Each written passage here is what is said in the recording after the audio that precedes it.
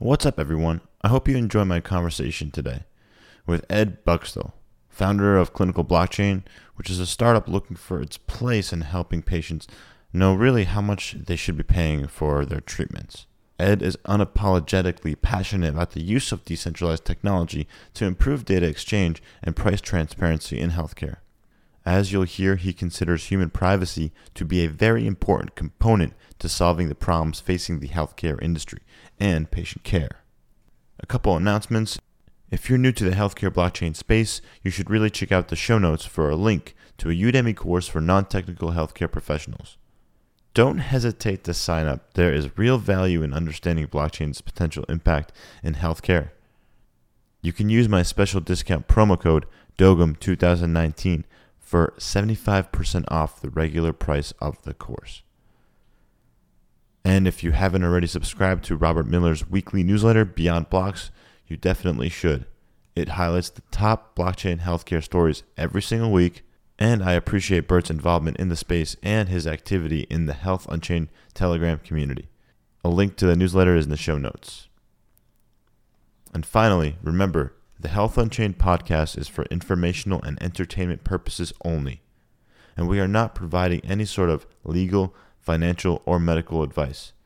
Please do your own research and due diligence before making any important decisions related to these matters. The opinions and statements made by guests on the show are their own. Hi, I'm your host, Ray Dogum, and welcome to Health Unchained.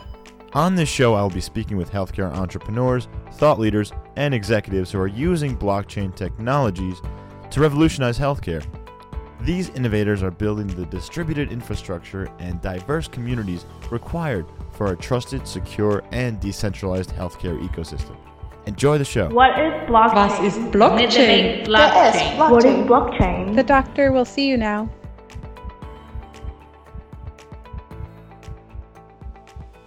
Welcome to Health Unchained. Today's guest is Ed Buckstill. Ed has served as a leader in multiple healthcare companies for over 3 decades. He started Buckstill and Halfpenny in 1986, which is an early tech company where I think the aim was to connect physicians and clinics together. The initial aim was actually to create one of the first electronic medical record, and one of the only people out there talking about it or doing it was a person by the name of Dr. Lawrence Weed, who was kind of the creator of some of the aspects of an electronic medical record that is actually used today. Unfortunately, the man passed away actually this past year. The initial aim, we were modems were showing up. The Hayes modem back in the day was the way we connected to BBSs, and we made all kinds of interesting sounds. And there was most of the healthcare transactions that were occurring were ADT transactions, admissions, discharge, transfers.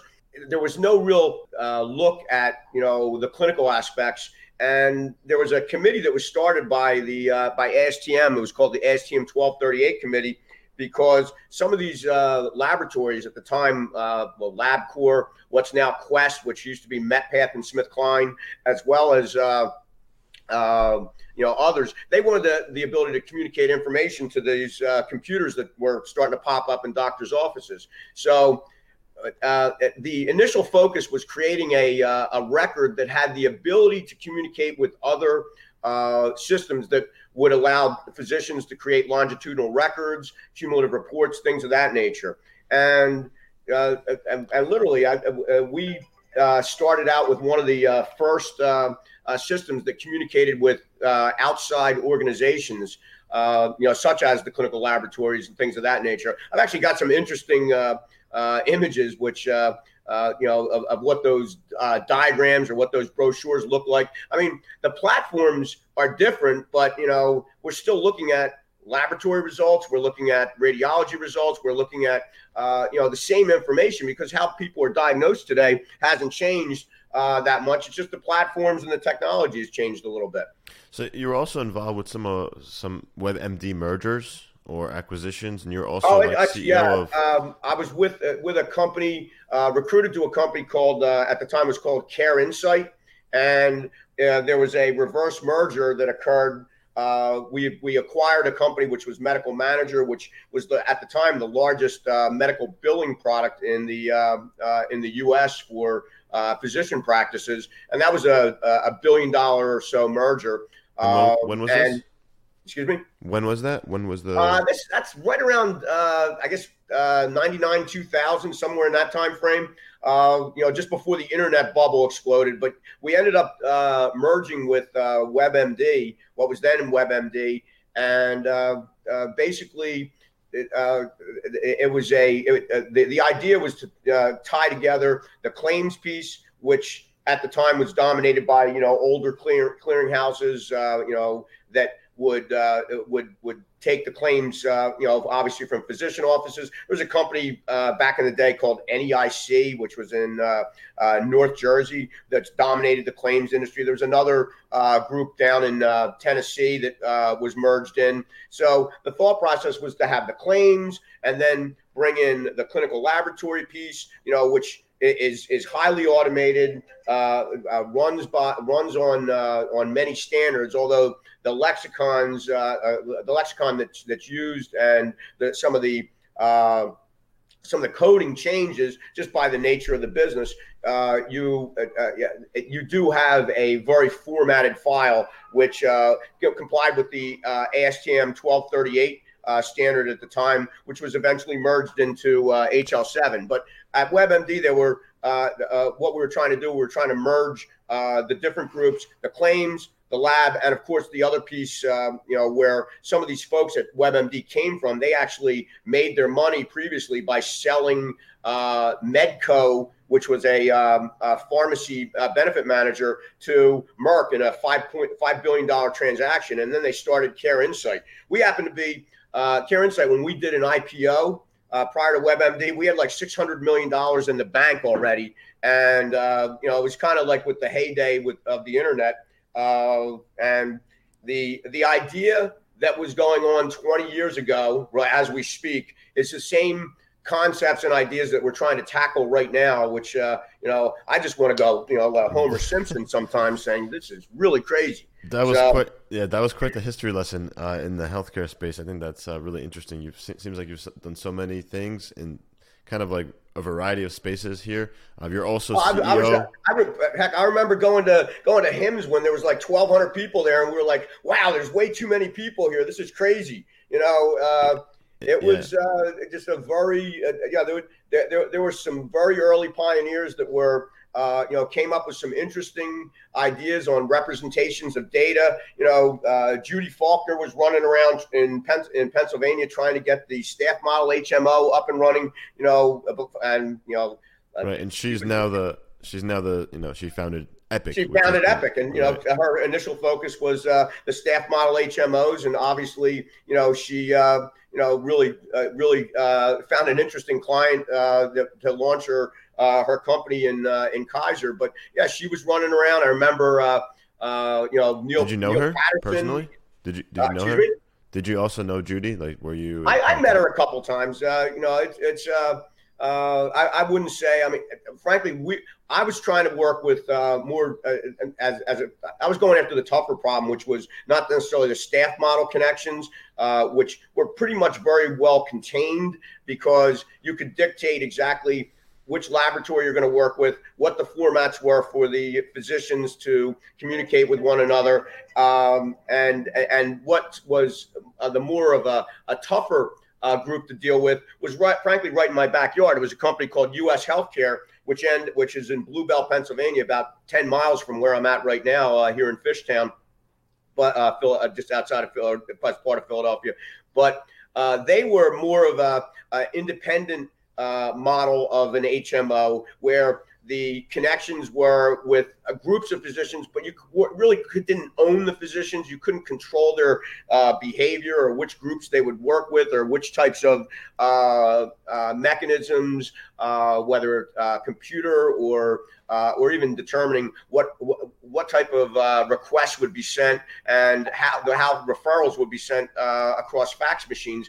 The U.S. healthcare model, which was acquired, as I said, by Aetna, is a much more a situation where physicians are much more independent than in the staff model approach that Faulkner and her company, obviously Epic, was focused on automating. So it became because of the connections and the meetings with the folks at U.S. Healthcare. I kind of had a different take on how we should connect doctors, patients, which was actually even a thought at the time, but it's not quite where it is now, as well as clinical laboratory and pharmacy. You're also CEO of multiple health and wellness companies. You're CEO of a company called Vitamin Spice. Yes. You're heavily involved, and you've done a lot of things. And right now our audience is like, wow, this guy's done so much. But do you have any specific points in your background that you'd like to share aside from what we just shared with the audience before we get started? I mean, some of the things, like I said, I like what the Who said back in the day with their song, meet the new boss, same as the old boss. We are dealing with, a learning experience that I had was really participating on that ASTM 1238 committee, and we're trying to create standards amongst groups that are, frankly, they're working towards a single goal, but at the same time, they're competitors. So we had hospitals that were competitors in the same room with laboratories that were competitors as well, and trying to forge a consensus. It was really, really hard, but it was, at the time when we were creating the standard, I remember Clem McDonald, who was, who's up there as in my eyes, as probably one of the leaders in healthcare informatics. Clem McDonald actually thought that we would only be sitting here looking at maybe 5 years that a group like HL7 would need to be in existence because everyone was going to adopt their standards. And, that was a very thoughtful approach and belief. We didn't realize that a lot of these information system companies were going to create custom programming of interfaces as a huge revenue generator, which would just create the mess that we're in right now as far as interoperability and ability to grab information, for the benefit of physicians treating their patients, and obviously, most importantly, for getting patients their own data, which is critical. That's a big problem, right? Okay. And you also, more recently, and the reason why I invited you on the show or how I found you is you started a company called Clinical Blockchain. And I met with you the first time it was at Distributed Health Conference, actually. Yeah. So we met there in Nashville, Tennessee last year. And I love Nashville. Yeah. Not as much as Philadelphia, city. But yeah, I love Nashville. Some great food, though. So can you tell me a little bit about Clinical Blockchain, like high level? Sure. Describe the organization in a few sentences. Started out 3 years ago, and I came to blockchain as a pretty much as a contrarian. There's a bunch of people that frankly blocked me on Twitter because I guess I was asking too many questions. Like, really, we're going to create an electronic medical record out of and utilize blockchain? Why do you think that's a good idea? And I think I would be grumpy and very poor if I took any type of a tack like that. Today. So yeah, I came in with a contrarian view, and then kind of a light bulb went off because the anonymity piece, or what's they discuss in blockchain, one of the functions is the zero knowledge proof. And as I thought more about how that could be implemented, it became very, very clear that there was some very, very specific areas about the design of a blockchain that would help in healthcare. So what I did was I met with people, just an awesome organization that I encourage folks to get involved with is the IEEE. Met with folks there at a conference in DC back in 2017, and we had some discussions that were very very specific about how do we solve certain problems. And one of the issues I was talking about, frankly, and I don't know if Ray, if you own any Ether or Bitcoin or anything of that nature, but if you go through the process of buying a cryptocurrency, it's just such a pain in the ass to do. And I was thinking to myself, how's my mother or my grandmother, or someone else's family members, how are they going to go through not a two-step or a single sign-in process, but a multi-step, platform process to go ahead and log into create your record and then create potentially an identity on the blockchain. But who wants to go through all that bullshit? And it was at the time, and we, there's certainly some today. There's avenues and pathways to solve this problem. But at the time, people weren't really giving that much of a thought. I think what ended up happening is there were some like-minded folks that I met with that were thinking about healthcare, but not thinking about, okay, here, this is how it works in clinical trials, or this is how, it can help, God forbid, an electronic medical record or any of these other specific areas. And, we found that, there were some fundamental tool sets and aspects that had to be addressed before we could even begin talking about solving a problem in healthcare utilizing this new blockchain technology. So I make a long story short. I spent a whole lot of time traveling the United States. Went from from Boston to Silicon Valley, and and up and down too. Meeting with people, talking with folks, bouncing ideas about what are the on ramps and what makes sense for utilizing this new technology, and having kind of what I call the FedEx moment, which is what made everyone realize that, hey, the internet actually is something cool. I know you're a little bit younger, but back in the day, it was like sometime in 95, 96, FedEx was the first company to release tracking on their website. So, there were literally millions of people around the world that would refresh their browser just to see if their frickin' package left Portland to go to another location. So, I think blockchain is still looking for that moment right now. And I think we've come up with a couple of use cases that frankly make sense. Yeah, absolutely. I think we're still looking for that moment. And I agree with you. It's not easy to purchase crypto.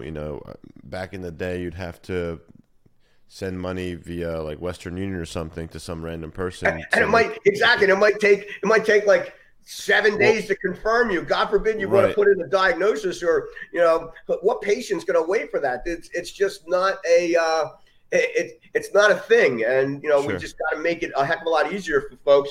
And I think what clinical blockchain is focusing on is really going after those niche markets that at one level or another are silos that are not necessarily have been paid attention to yet. So what problems do your prospects, customers, clients, what problems do they have that your business is trying to solve? I would say that's a broad, there's a broad spectrum. I mean, we've had folks approach us that frankly don't even know. They want to do something with blockchain and they don't know what they want to do. Frankly, why do they want to do it? What's their reasoning? I guess because it's a buzzword or something. That's going to be a customer I don't want to deal with because because they really don't know. And I think I'd rather just say, look, maybe you need to do some more homework. Go to some conferences, talk with people, because if you don't know as a customer what you're going to do, frankly, how am I going to go ahead and really help you? And you have to balance that mentality with a situation where sometimes, you really do have to tell a business or help a business out and let them know that that they need to change their ways. And one of the quotes that I always liked was what Henry Ford said. People were saying, you got to always ask the customer. And the customer's always right. But Henry Ford kind of replied saying, if I asked my customers what they wanted, they'd say they wanted faster horses that could run longer. So sometimes you really do have to go ahead and take a chance with a group that wants to break some ground. And we think we found a couple of groups that make sense, and we're building out some very interesting applications for them that are going to add more transparency than frankly what anyone else is doing in healthcare to this point in time.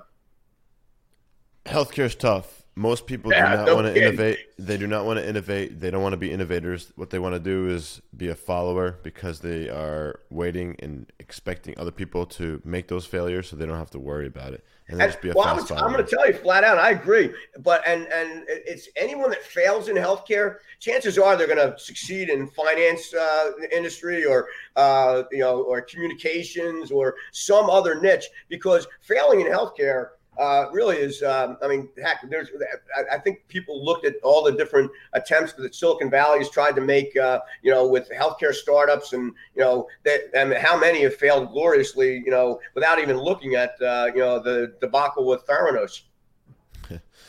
All right, so let's get a little bit more insight into what the company actually does. So, sure. Or at least what you're planning to do, or what your current standing is with the industry. So, how big is your team? We've got 8 people working on team, 5 core, and then 3 additional. And we have folks here in the U.S. And in Philly, as well as offshore. And what are the goals for 2019? What are your main objectives for accomplishing? We have an application that we're building out right now, which is very interesting. It's focused on the situation we have with high deductible health plans and patients receiving outrageously high out-of-network bills, or even in-network bills that may be higher than they should be, and helping those patients by just merely taking a picture of their bill, helping those patients save money. So we've connected with an existing company and basically set up a situation where we're merging together. The company has about $1.5 million in revenue currently, and they have saved clients about $100 million over the last 5 years.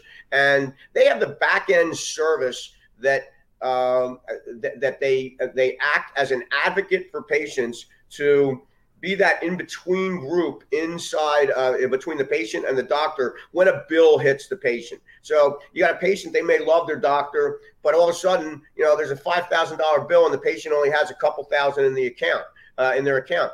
That puts stress on the patient, financial stress, also stress from an aspect that, heck, they may lose. They got a doctor that they may really love, and that relationship is going to be soured because of a financial situation. So what we're doing is we're taking, the patient can take a picture of that bill with their cell phone, and what we're doing is we're logging that transaction on a blockchain to say, there's obviously in an anonymous fashion, or I should say logging, referencing it in an anonymous fashion, and we'll identify, okay, there was a bill for $5,000.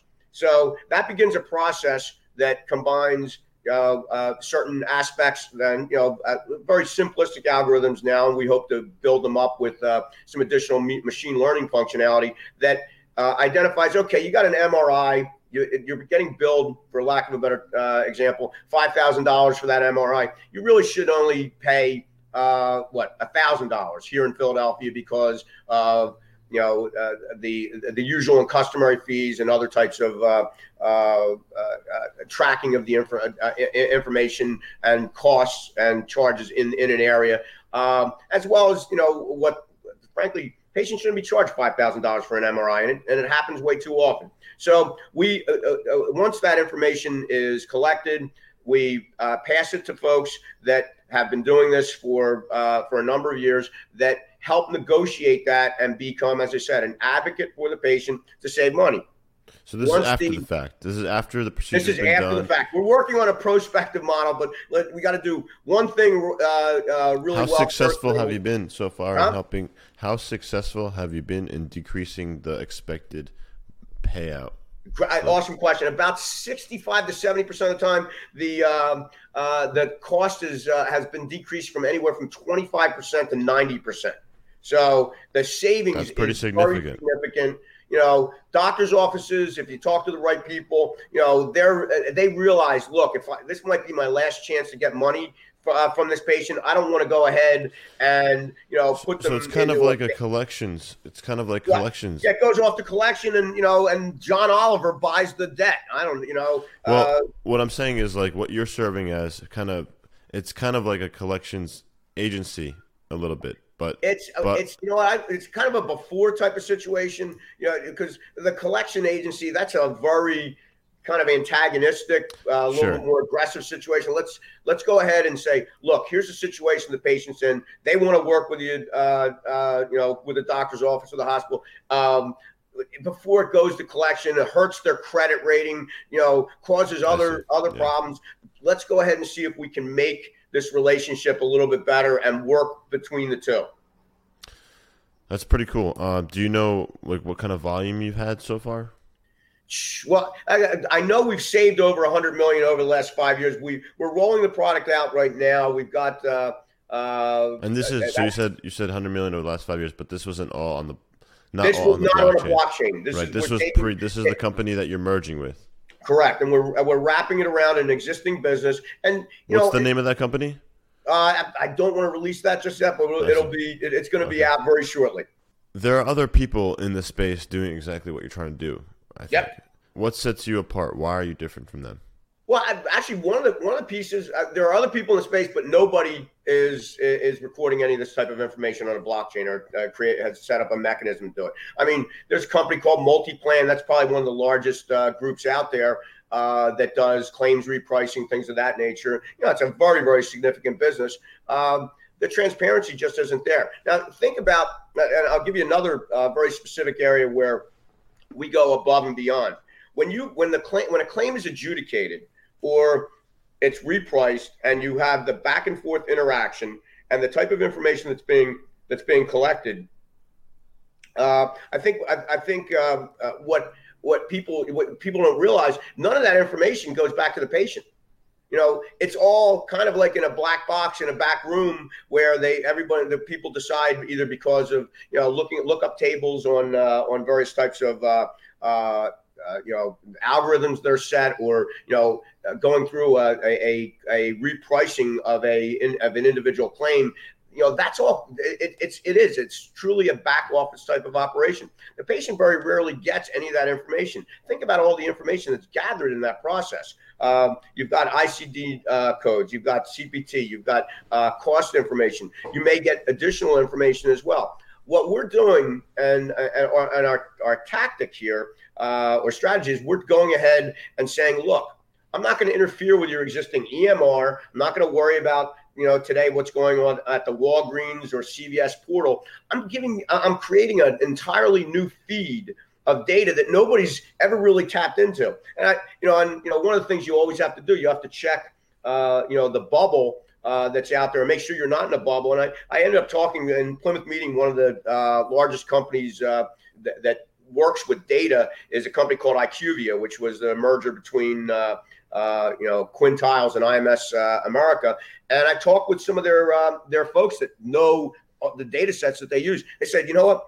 We never even knew that data set existed. So you have a situation right now where we have groups of folks that are dealing with high deductible health plans that are only getting higher and more prevalent, and more people are facing the issue of trying to deal with these surprise medical bills. I mean, heck, it was at the White House 2 weeks ago talking about we've got to deal with this, and there's finally going to be some legislation. Who knows what that's going to look like, but it's taken that long to bubble up, and this data has to go somewhere, and the place it has to go, frankly, ultimately, is to the patient at all times if they want it. And in some cases they may not want it, but there's going to be folks that probably do want to use it. And this could be we look at a situation, and if you think about blockchain, where people talk about creating trust. I'm not big on the creation of trust idea. I think I've said before, I think the transparency is critical, but the piece that we're really looking at here is if I'm a company and I just saved an individual patient $4,000, okay, on a medical bill and help preserve the relationship with their doctor, I think I've got a better chance of establishing a trust relationship with that patient than someone just coming up and saying, hey, I got this new technology, guys, and I want you to go ahead and use it because it's blockchain, and that means you're going to trust it. If I actually prove my worth to the patient first, then maybe, just maybe, they'll be willing to go ahead and say, yeah, maybe I want to go ahead and hear something about a clinical trial in my area, or, yeah, I'd like to share some of my information with an advocacy group for a particular rare disease condition.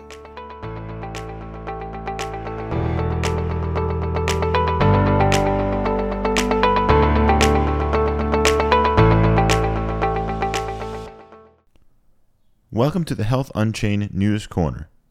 Facebook has finally announced their attempt to start a new cryptocurrency called Libra. Libra is rather impressive, with dozens of big-time companies, including Visa, MasterCard, PayPal, Uber, Lyft, Andreessen Horowitz, eBay, and Spotify as founding members. The plan is for developers to use a simpler new smart contracting language called Move. Facebook's motivation is to allow the billions who do not have access to a bank to access a financial system. Many speculate that Facebook will not offer the same censorship resistance and privacy attributes as do other cryptocurrencies in the market. Access to healthcare requires better methods of payments to providers. We all know that. Do you think Libra will be the killer cryptocurrency app or use case that will drive the industry forward? I'm not sure yet. I don't think the existing major cryptos will be going anywhere anytime soon, but Libra may bring the idea of decentralization and a sovereign currency to the mass populations around the world very quickly. And now back to the show with Ed Buckstall from Clinical Blockchain. You talk about trust versus transparency. I think that if you have transparency, it leads to better trust in general. I agree, but it doesn't mean ultimate trust. And I've thought about this a lot. And frankly, if Bitcoin and early Bitcoin, I'm talking about the gun runners and the people that were drug dealers. If they didn't deliver product, there would not be a lot of trust in Bitcoin. As far as business models, which is a step below kind of the ledger and I see you have this money and you're not going to double spend, etc. But the fact that these, thieves, gun runners, sex, whatever, human traffickers, the fact that they were honoring their agreements, helped establish that trust relationship. I think that you do build trust, but you know what? If you still have a business that sucks, it doesn't matter the technology or the architecture that you're building it upon. It will affect the perception that individuals have, and I think the ultimate relationship has to be built and executed between companies and the patients and the customers that they serve. Right. It brings a new context into regulation and who should be judging people or what morality really means in this world where censorship is not possible. I'll put it this way: there's so many different. I mean, the piece that I think is, and I get concerned about, and this I might argue against myself. I had a philosophy minor, so I can argue against myself all day long. But the situation that I think is showing up more and more today, they talk about these deep fakes. People are going to be faking. There's all kinds of things that can be faked, whether it's videos for the purpose of political consumption, or people can be faking medical records. There's going to be a lot of and then selling it, and then selling the records as truth, because what I've been saying for the last 5 or 10 years that I know my records are in Romania. This is a really good point. I think this is an interesting point that you just brought up. Medical records are sold for a lot of money. You can have a person with a lot of illnesses and medical history could go up to $1,000 per record, depending on who you're selling it to and how rare the condition is. But if you think about the future, if people are just making up these records and selling it, who is going to know the difference? How are you going to tell? You're going to have to trust the organizations. You're going to have generating to trust and even the situation, and I think another area it hasn't been hit yet, and frankly, like I said, we need to focus on what we do best. But whether it's a medical record, or even if it's the reputation of a doctor coming from Yelp or ZocDoc or Health Grades, etc. Those types of things.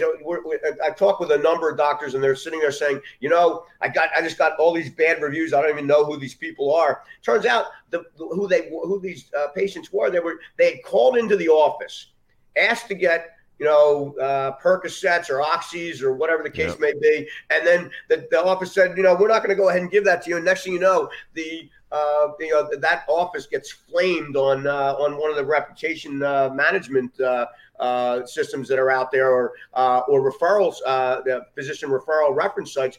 and they just get crushed. There's got to be something more of a gold medal type of standard that maybe we're using a blockchain, we're using geolocation technology, and we could say, yeah, you know what? We do know that this person checked in or was at that particular doctor's office in this time frame, and that review should be more valid. So there's a lot of different areas where I think we're going to see blockchain showing up, which frankly we haven't seen it put into date, because people are trying to go after these shiny areas like and valid, shiny and valid, like supply chain, or they're trying to go after like I said, the electronic medical record component, or going after a clinical trials aspect, which are those big shiny points of light. There's just so many other on-ramps that may make more sense as a niche to go after. And I've always been very fond of, saying the riches are in the niches. And I think, in some cases we got to look for those, diamonds in the rough and see how we can go ahead and make it a little bit better. And maybe utilizing something like a blockchain makes perfect sense. It's very interesting. A lot there, a lot to unpack. Yeah, I've been told that, talking to me sometimes like drinking water from a fire hose, but that's all right. All right. Well, let's get into like what you're planning and how you're planning to structure or architect clinical blockchain. Yep. What kind of protocols are you using? Well, we're utilizing the EOS network initially, and one of the things that we really in making that decision, we wanted to know that we didn't have to be locked into EOS.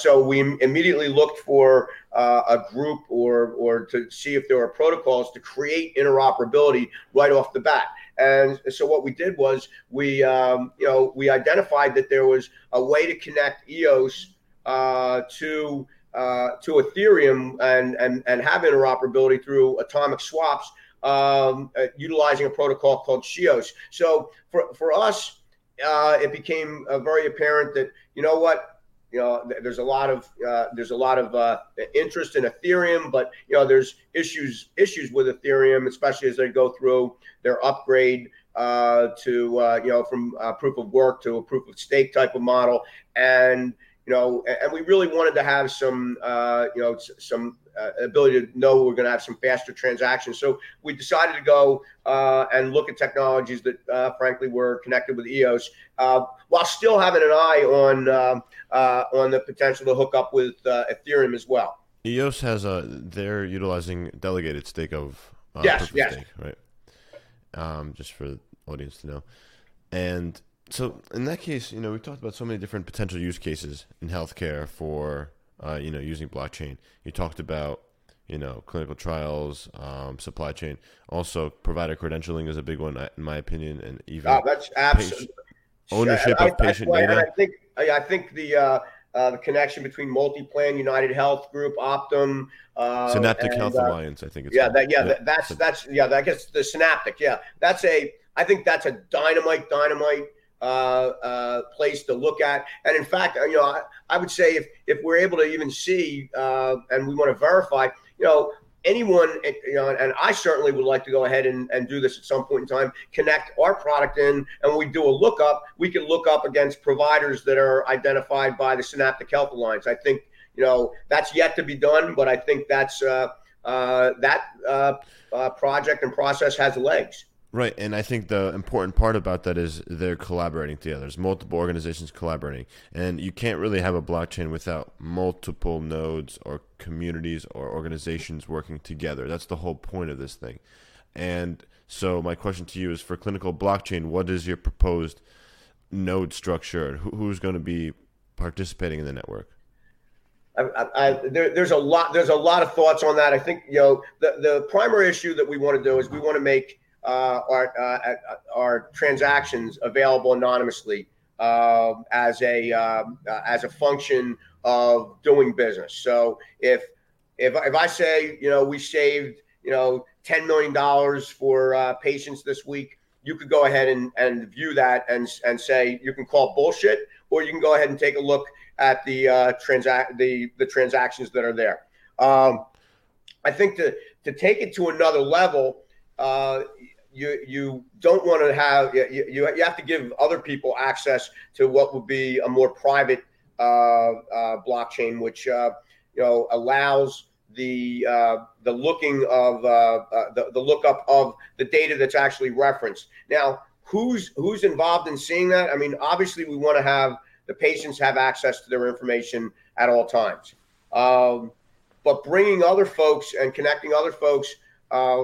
I have to be realistic that there's going to be some situations that it just makes no sense. We may need to work with, and I just spoke with a group a couple of days ago that has a service center in offshore, that if a patient wants their medical records, they just sign some paperwork, and these people will go ahead, or this company goes ahead and has people contact the hospital, the doctors, all the hospitals, all the doctors, all the laboratories, all the pharmacies, with all the appropriate documentation, and collect all that information. Now, it's all coming back in multiple types of formats. So being realistic, we're not going to see HL7 or FHIR or whatever you want to call it, connections between all these groups. We're going to get it in PDF files. We're going to get it in faxes. So we're going to deal with that. And, so in some cases we'll connect with groups like that and and identify when the documents come in. In some cases, this group, for instance, may not even be working with or they may contact a hospital, and they might contact them 10 times with a request, and the hospital never provides the information. Well, we're going to go ahead and document all the requests and all the transactions and whether or not the information came in. But at some point in time, we might all of a sudden find ourselves having to reference 100 or 500 page medical record file that came from multiple sources. Now, what we end up doing in that file at another date and time would be to apply some, whether you call it sophisticated OCR techniques or we call it machine learning, to go ahead and grab all that unstructured data and put it into a format that might be much more usable for the patient, and not only the patient, but you have to realize a lot of patients, they don't know what the hell to do with their records. So it's got to be in a format that's also usable for the patient's family, or the patient's friends that will also have access to help that patient along. And I think that's anyone that sits there and always focuses on the patient has to realize that there's a lot of patients that I talk to. Some people, it's like, why do I want to look at this record? That's what I go to the doctor for. And I've said well, okay, you just went to the doctor, you met the doctor 7 minutes, and you putting all this trust in the doctor for your medical decisions. So yeah, they went to medical school, and and I'm going to trust what he or she has to say. So it's it's complicated, and frankly, I'm going to go ahead and make it work in a couple of specific scenarios, and I know we're going to have to expand some of the interactions, and some of them the types of requests that can come in. You have to validate the identity of the patient. Now we have to validate the identity of a family member or a relative, that they have the proper consents to access that particular patient's record. It's there's a lot there. Yeah, and that's interesting. You said there's a lot there too. So you were talking about how you're going to take PDFs and faxes and use OCR for the audience. OCR is just optical character recognition. Correct. So it reads the characters and it translates that into digital text. When we talk about the patient, everyone has this image of this, of a person in the center of this patient-centric, right. So patients don't, universe. And it's in many cases you're dealing with patients that don't know what the heck to do with their information. Yeah, absolutely. And obviously we've got about 10% of the country. Right. I'm sorry. Go ahead. Yeah, I just want to say, so you're right. All patients are not ready to own their own data. They don't want to, they're not capable of doing it. They're just busy, or they just feel like the doctor is just more appropriate. So you're right. So I think that's more of a cultural shift that the patient has to go through. A lot of patients, whether they're not used to technology or they just don't want to be responsible for their own health, and also it feels like they're not, because the people that pay for their health care is usually Medicare or maybe their insurance company. So they're like, it's distancing themselves from the actual process of working with, owning that data. So I think there is going to be a shift in the way we see data and information in our own healthcare too. And I think that's starting to happen. People are demanding that they can, have their own records, and patient portals are, they've been promised to help, but, obviously still not very good. Yeah, I'd still go back to that Accenture survey. Only 2% of patient portals are seeing utilization, and that was from 2016. Hopefully, it's better. When for instance, when Apple made their big discussion about that they've got the medical records, they listed one of the hospitals that, frankly, I was treated at a few years ago, and I wanted to make a connection. I contacted people that I know there, and they said, no, we don't know how to do that. I mean, so there was a bunch of things that are going on. People are making, announcements maybe before they really should be making announcements, or it's not real, or the communication's not good. Or when I would go to the website of the hospital, I couldn't even find, and I haven't checked it today, but I couldn't even find, the information that told me about the process, about how to get my records, let alone the first case to validate that I'm a person that should be allowed to request those records. Yeah, that's a good point too. There's a lot of announcements that are being made. People saying, "Oh, we're piloting this blockchain project." Major names, the FDA, huge health systems, health plans. But in reality, we don't really know what's going on, or how much effort is being put into this, or when it'll actually be live in production. And it's not a terrible thing because it's getting the word out there.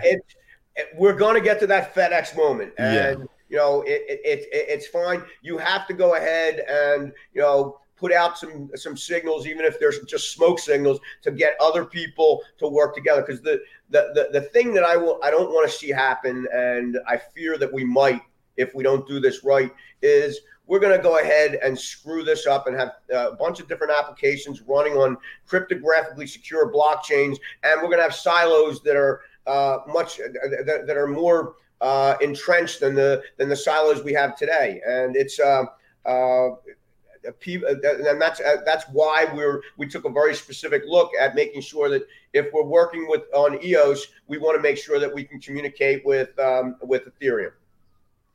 Okay, so I never really got a clear answer on how the data will be managed and the network will operate. So there's going to be different nodes for the clinical blockchain or your system. Like, where is the data stored? How is it kept secure?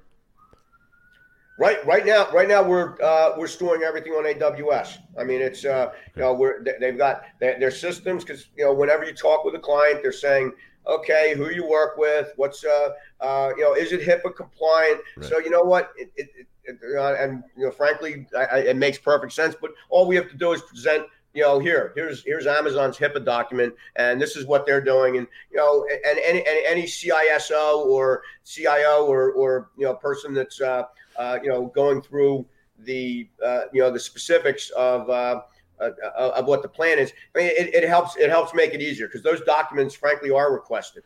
So I still don't understand then why you need a blockchain. That sounds just like a database that you have. Well, the blockchain. We're referencing the transaction, and we're referencing the site where the data is located in a hash.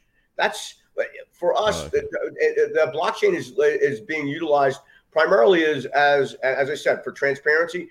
I would look at that as an audit trail of what we're doing. We're going to record what we're doing, whether it's good, bad, or in between. And so yes, there's out of our entire application, frankly, only about, I'd say, 2% of the code has anything to do with blockchain. The rest of it's all straightforward blocking and tackling. That's the thing that drives me crazy about, when people start going blockchain. Blockchain is like, to me, it's a tool, another arrow in the quiver. I mean, the quiver has multiple arrows in it. It's not just the blockchain. Now, there's areas and reasons why not to use a blockchain, and those make perfect sense to me as well. Like I said, I can argue by both sides, but for us, the ability to make sure that, because let's say we didn't have the connection with blockchain. Well, I would have this discussion with you and say it's on AWS, and I'm not going to, and you have no idea what's going on. Mm-hmm. Instead, I'm giving you when I say you, I'm meaning anyone that wants to see. Right. I'm giving you a view into what we're doing from a business perspective. Obviously, we're picking what we want to show you, but we think it's important. It's our transactions. Every transaction that will run through the business is going to be identified as in an audit trail and referenced to a database. Now, right. That type of insight is the type of transparency that, frankly, people don't get. Right. When you said, you're picking which data you want to show, that means you're picking the types of data you want to show. But once that's decided on, all of that information is put on the blockchain.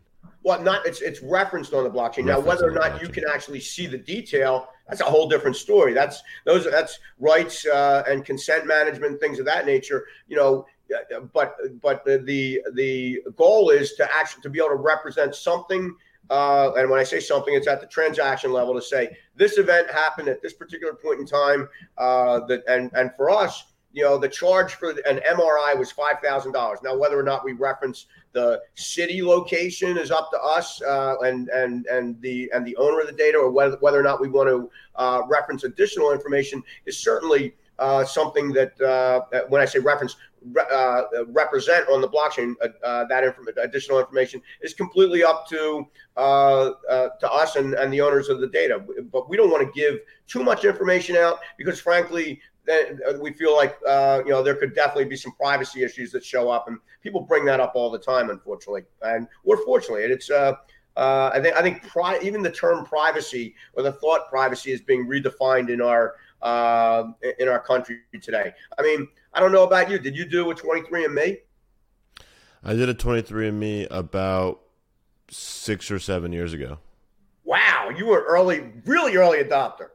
Well, I thought this is going to be the thing in the future. Yeah, no, you're right. That's phenomenal. But think about it. You went ahead and put your most private information and gave it to a company that's now monetizing it, et cetera, and you're and you paid to have that done. So yeah, at the time, it was actually. There was quite a deal. I got a pretty good deal at the time. It's more expensive now, you believe it or not, because I actually, what? I see prices all over the place. Actually, it's I thought it was like $99, and I saw prices all over the place that it's a lot different than that. Well, no, they also charge more if you want to do have the full all the reports about your DNA, really? Your genotype. Right now, if you want just your genealogy, they'll give you that for like $99. I think it's like $200 for the full reports. At the time, I paid $99 for everything for the full reports. Again, this is just genotyping, so this is not like full exome, genomic sequencing. It's very different. It's not as detailed. It's still useful information, but there are companies that are doing whole genome sequencing, and there's a company I interviewed, Nebula Genomics. I've seen I've seen information on that. Yeah, so they're a company that's putting that information, whole genome sequencing, on the blockchain, private, with you as the owner, not anybody else. And I met with a guy. His name's Daniel Aribi at another IEEE thing that was here in Philadelphia a couple months ago, and they have a very specific focus on the Hispanic market.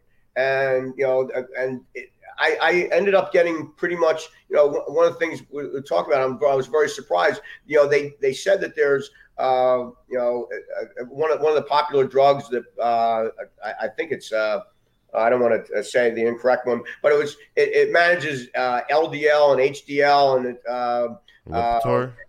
Yeah, I believe it may be that one, and there's another one. But the point is, there's like 16 million Hispanics that drug does not work with because of a genetic issue that occurs, or issue, conflict, however you want to do it. So the drug is basically useless in those cases, and a lot of these folks may not even know about this. And I'm thinking to myself, wow, you've got a major pharmaceutical company with this blockbuster drug, and they haven't even checked with a particular community to say, look, if you're in this type of situation or you have this ancestry, this drug may not work on you. And it's there's definitely a lot there. And and I believe, and I forgot the name of Daniel's company, but yeah, he's also having it go the data recorded or referenced on a blockchain as well. Very interesting. So let's talk about regulation, HIPAA, like all these things. How is it affecting the decisions you're making at your business? HIPAA, GDPR, it just makes everything really confusing. You've got to, I mean, for the HIPAA side, you have to follow the rules. For us, since we're working as an advocate for a patient. Sometimes we're getting some additional medical information. We're talking with the doctors about a patient's condition. We have to have the HIPAA form signed by the patient. We're doing an e-signature as well as doing it the old-fashioned way. We're just taking a signature and getting an image of the patient's signature. But it's something we have to do. And I can go on for way too long about the problems with HIPAA right now. But it is what it is, and let's go ahead and work with it. I think an issue that becomes even more interesting is what's going on with in the EU with the GDPR. And we're dealing with a lot of people talk about the privacy aspects of GDPR.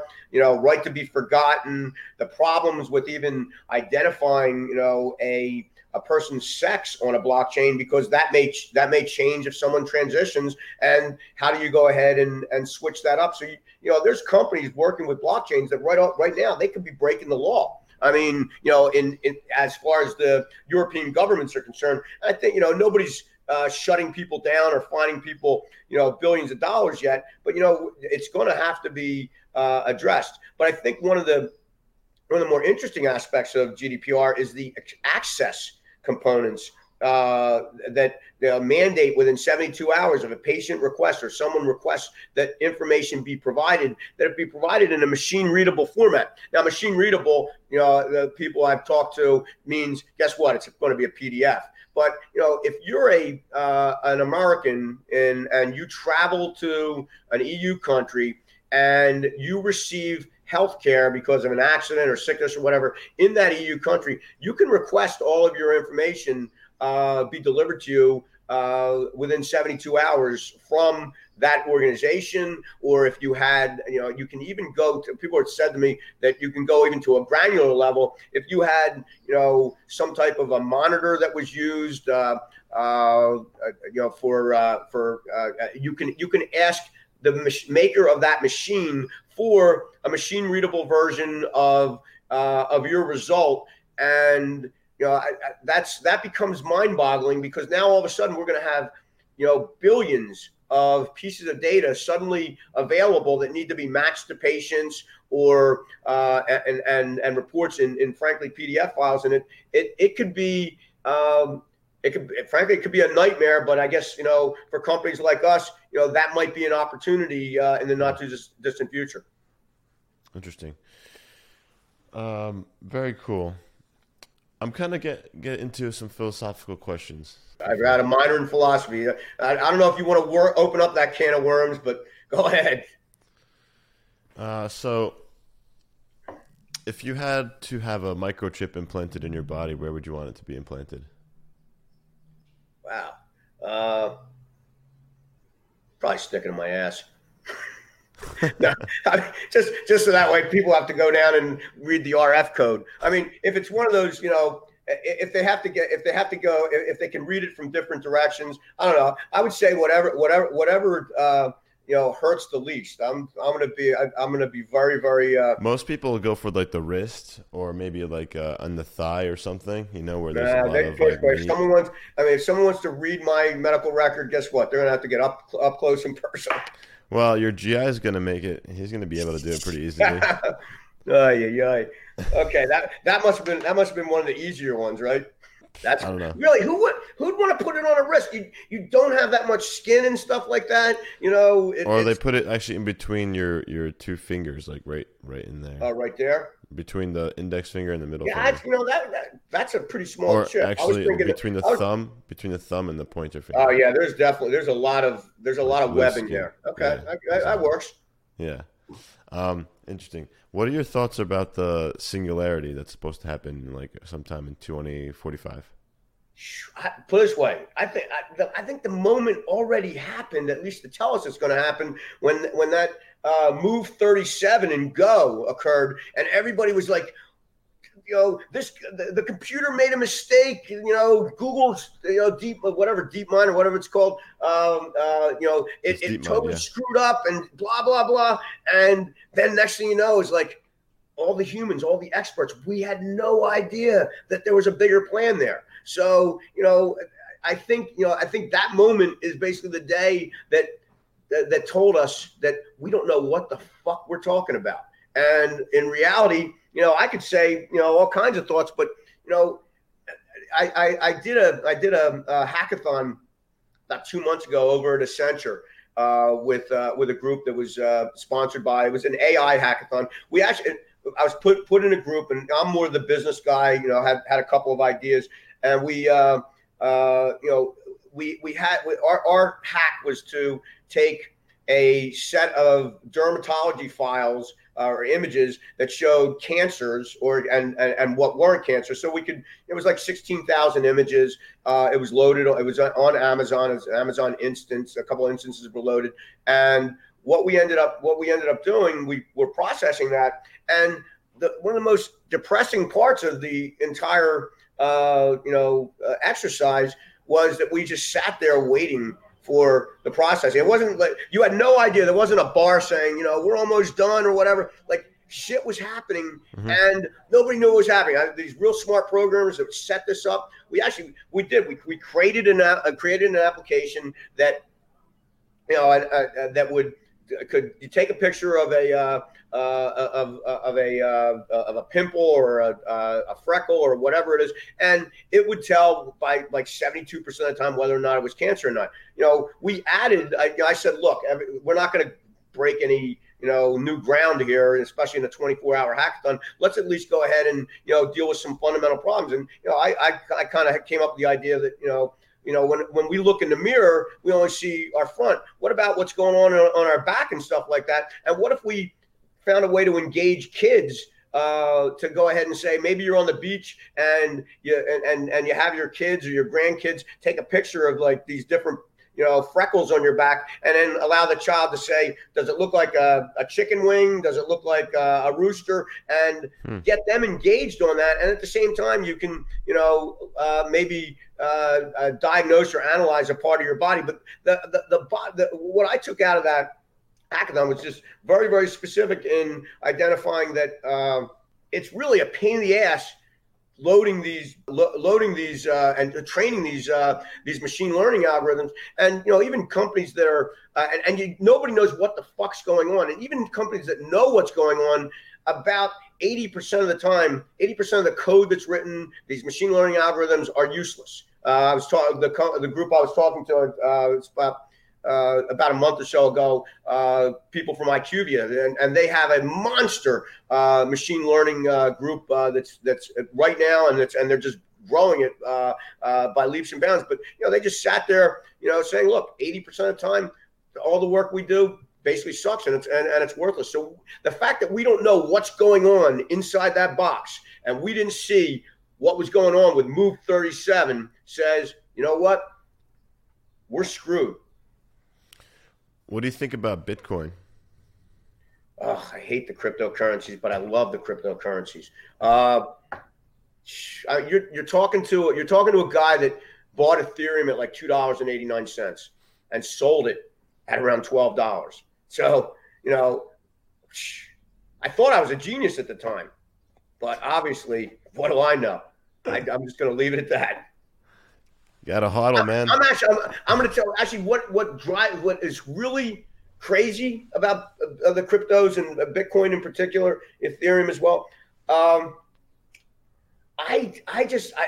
power of people's perceptions and beliefs to just, without necessarily having a standing army or air force that can. Well, that's a great point. A lot of people just made. Is really impressive. It's like.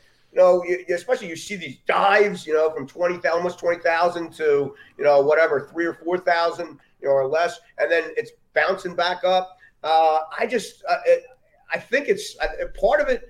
Obviously you've got people trying to game the system, and I've had people say, "Oh, you've got to go ahead and start trading Bitcoin." I said, "I don't want to do that, period." But there are people that actually believe in something that doesn't exist or exists only in bits and bytes. Right. I mean, people argue that what is the dollar? People, it's a piece of paper, or it's just digital money that's being sent over banks. It's not really anything. The issue with these dollars, U.S. dollars, or any fiat money is it could be printed. It could be printed by the central banks. But the thing that you mentioned is these central banks and these fiat money, they're backed by an army. They are backed by a force that can come into play at command of our commander-in-chief.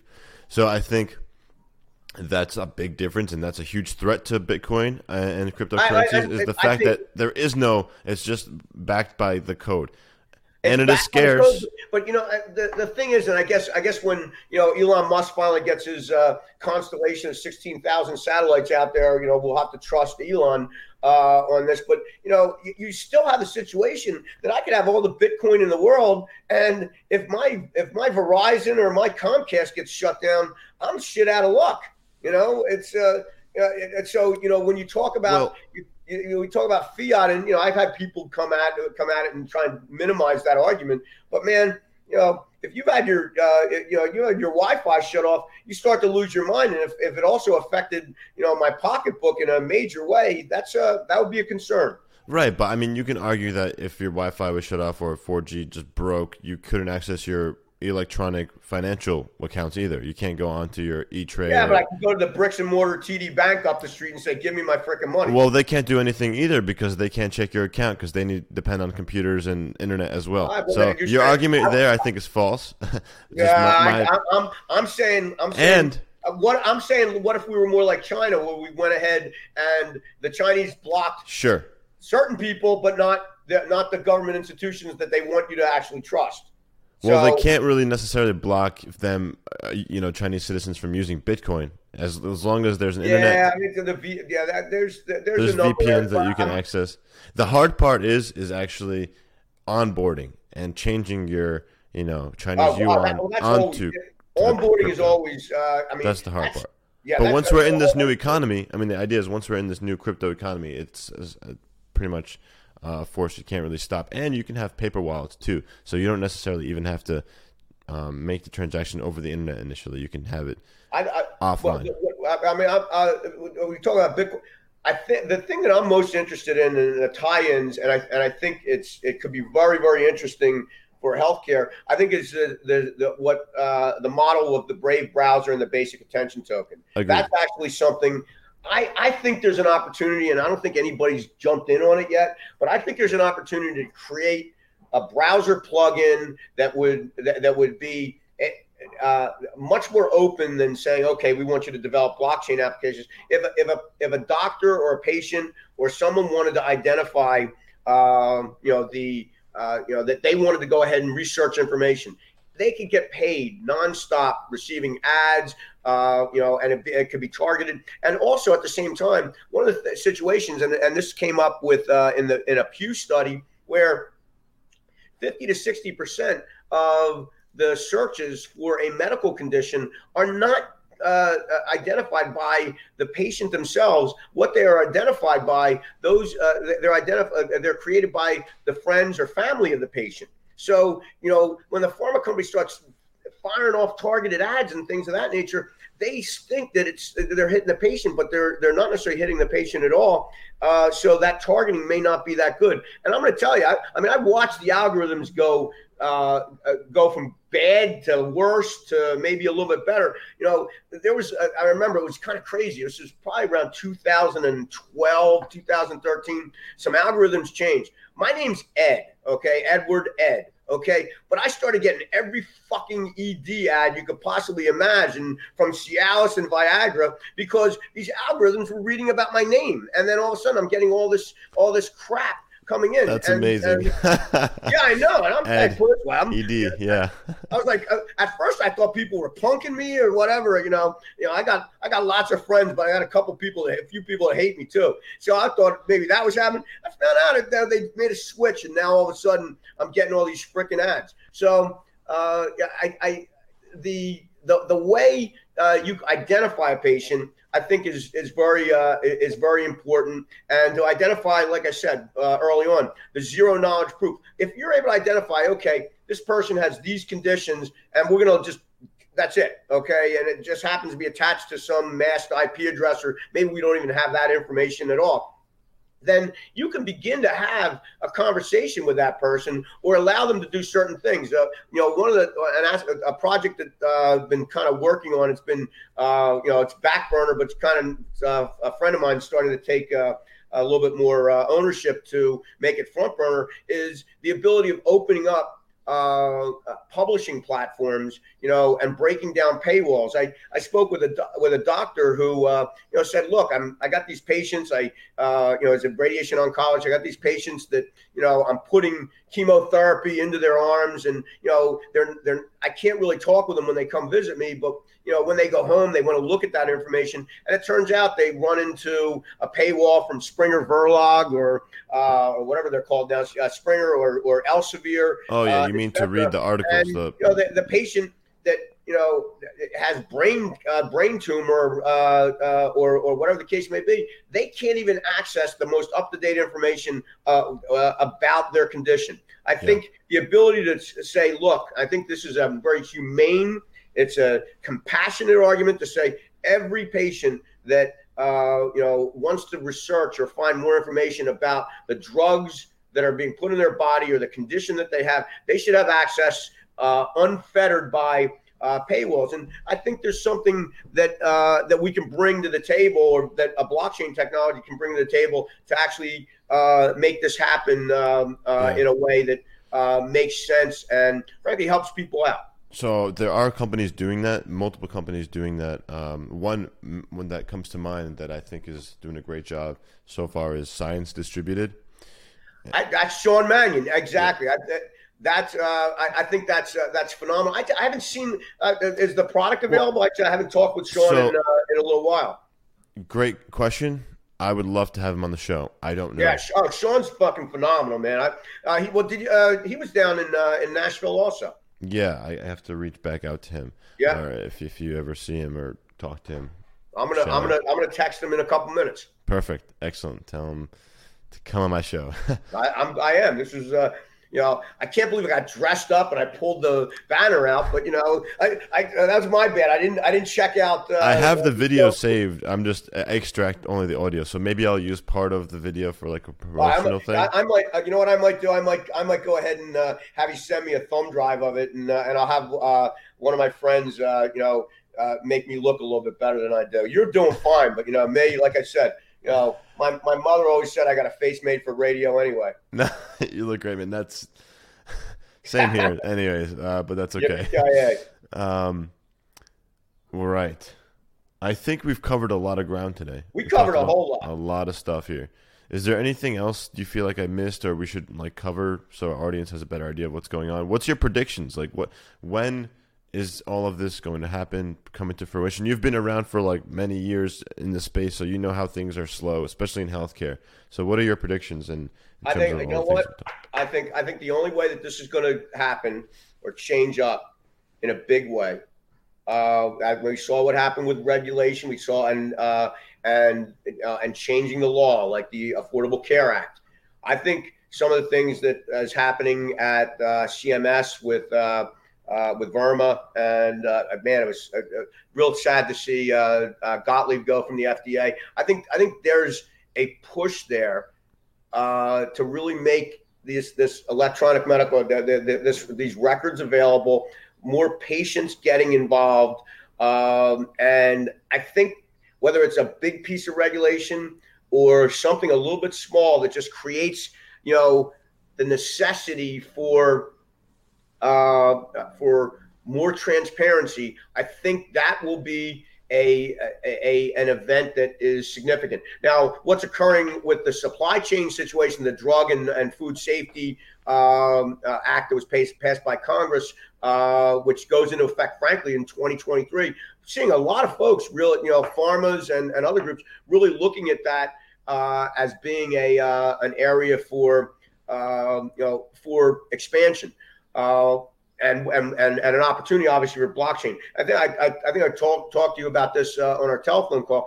I think we're going to see some interesting things that we've never seen or heard of before, where patients are actually utilizing the equivalent of surveillance or taking video of their visits and having that information being parsed out in one way, shape, or form. I think institutions might be able to use that same AI applied to surveillance technology to see, and obviously picked up a stethoscope or if blood pressure was checked, and you could go down just by virtue of the video inputs and select a whole series of events that may be looked at as quality indicators that without even going ahead and registering it into an EMR, it's automatically picked up. And right now, think about what hospital legal hospital attorney or counsel is going to recommend that type of thing happening.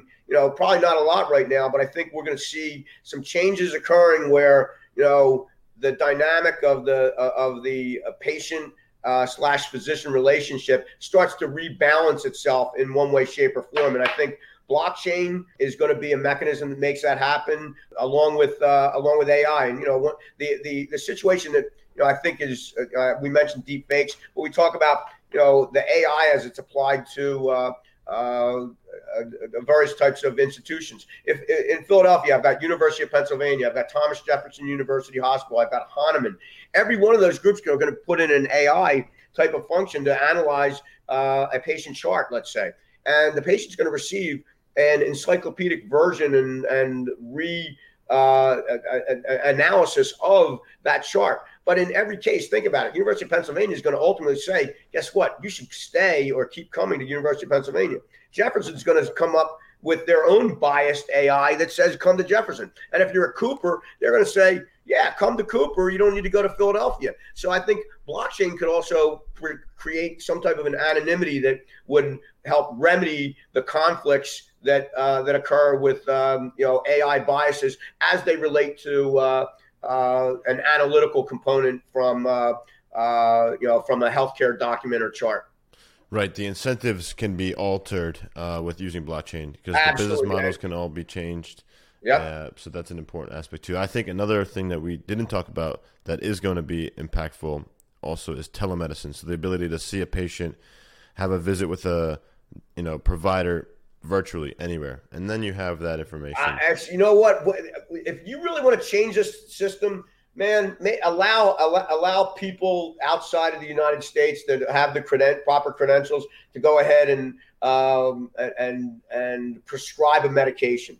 People are going to do televisits for $3, and you will have a market. There's a lot of people that could be harmed by that, but it's once again, in order to make that happen, you still have to go and change some of the regulations and change some of the laws. I mean, you've got state medical associations basically trying to prevent unlicensed doctors that are not licensed in the state from practicing in the state, and there's and we have not seen federal regulation yet passed to basically take that away. I don't think that's happening. So there's what is the status? When is that going to happen? Because that could be a game changer. I asked this great question. I asked this specific question in my last interview, episode 33, with John Hardigan, and he's building out a platform using Hashgraph actually to help providers manage their career credentialing documents, and then also help facilities to access that and share that information. And I asked that question to him directly, and he said probably not going to happen anytime soon. He's from Texas. Texas would be Jamie Edwards. He's doing. I think he said at the time, this might have been a couple of years ago when Jamie I spoke Edwards. with him. Yeah, Jamie Edwards. He's got his company out in LA. I'll send you information on it, but he's doing like 70,000 telemedicine visits a month.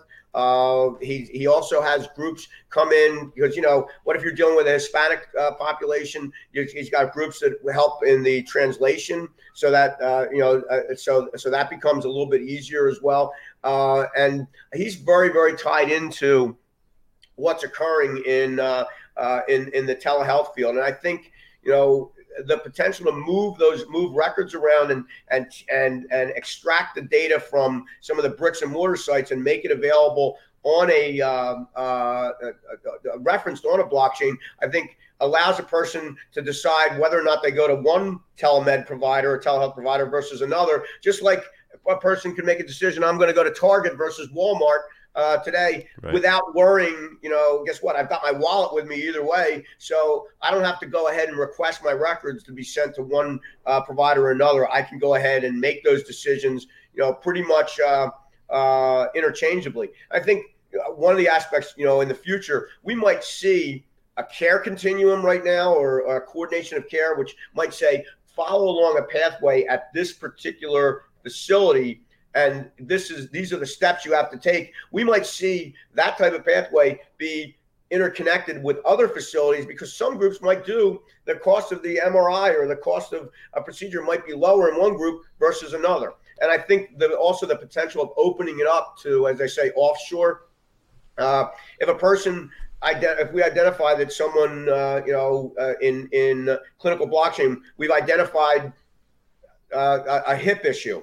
Which may indicate a hip replacement. Well, there might be folks, in Thailand, the Philippines, or India that says that are hospitals and facilities that are comply with JCOH here in the U.S. that have a history of being very, very good at addressing those conditions, and those folks might be sitting there saying, you know what? Why don't you come over here to Thailand? We'll do the hip surgery for you, hip replacement surgery. And you know what? You can go ahead and lay on a beach as you recover. Right. And at the same time, I don't know about, whether or not it's going to affect the wound and there's sand on the beach, but that's a whole different issue. Yeah. But the point is, and you'll save 40% of the cost of the surgery. And we're seeing Walmart right now create that type of a scenario that allows the Walmart employees to go from one hospital to another or one location, and they're going to transport people in the U.S. Now, that's Walmart trying to make a decision for a patient as far as a plan. What about the patient perspective, allowing the patient to tell Walmart, look, this is thank you for sending me to Flagstaff, Arizona, but you know what? I can go to Phuket, and in Thailand and basically, have the same thing done. I don't know if they have a hospital there, but right. That medical tourism is growing by about 22% per year. It's crazy. Yeah, and I think that's another good point. That's a trend that we're seeing in the space. And I just looked up Jamie Edwards, actually CEO, co-founder of Cloudbreak Health, and they're using telemedicine. I think he's that's good for the audience to know what's going on. Probably one of the first people I reached out to, and he also has takes a look at things kind of from an investment banker point of view as well. So I follow the money. Well, there's a guy that's right. following the money, and has definitely built a very, very successful business based on making sure patients are put up front. But he's very analytical, and he actually looked at one of my first white papers a while back, and had a number of very, very good comments before I sent it to the ONC back when they had their blockchain challenge. Ed, it's been so much fun talking to you. Thank you so much for getting on the show. I'm, looking forward to staying in touch with you and hoping that, we can do this again another day. I'm gonna text Sean Mannion right now. Say I just had a real great call with you. Make sure he gets on, hooks you up. And like I said, Jamie Edwards. There's some other folks. Charisse Maynard is phenomenal. She's actually a person that I've done a few presentations with, and she's got some dynamite thoughts on where blockchain is going to go, and she's working on some real world solutions, and their application in public health as well. Hey, all you cyberpunk health warriors and nimble digital disruptors! Check out healthunchained.org and remember to subscribe to Health Unchained on Stitcher, SoundCloud, Google Play and iTunes. Join the Health Unchained community on our Telegram group, t.me/healthunchained. If you enjoyed this episode, tell your friends, your bosses, your teams, your students to listen and subscribe. Thank you.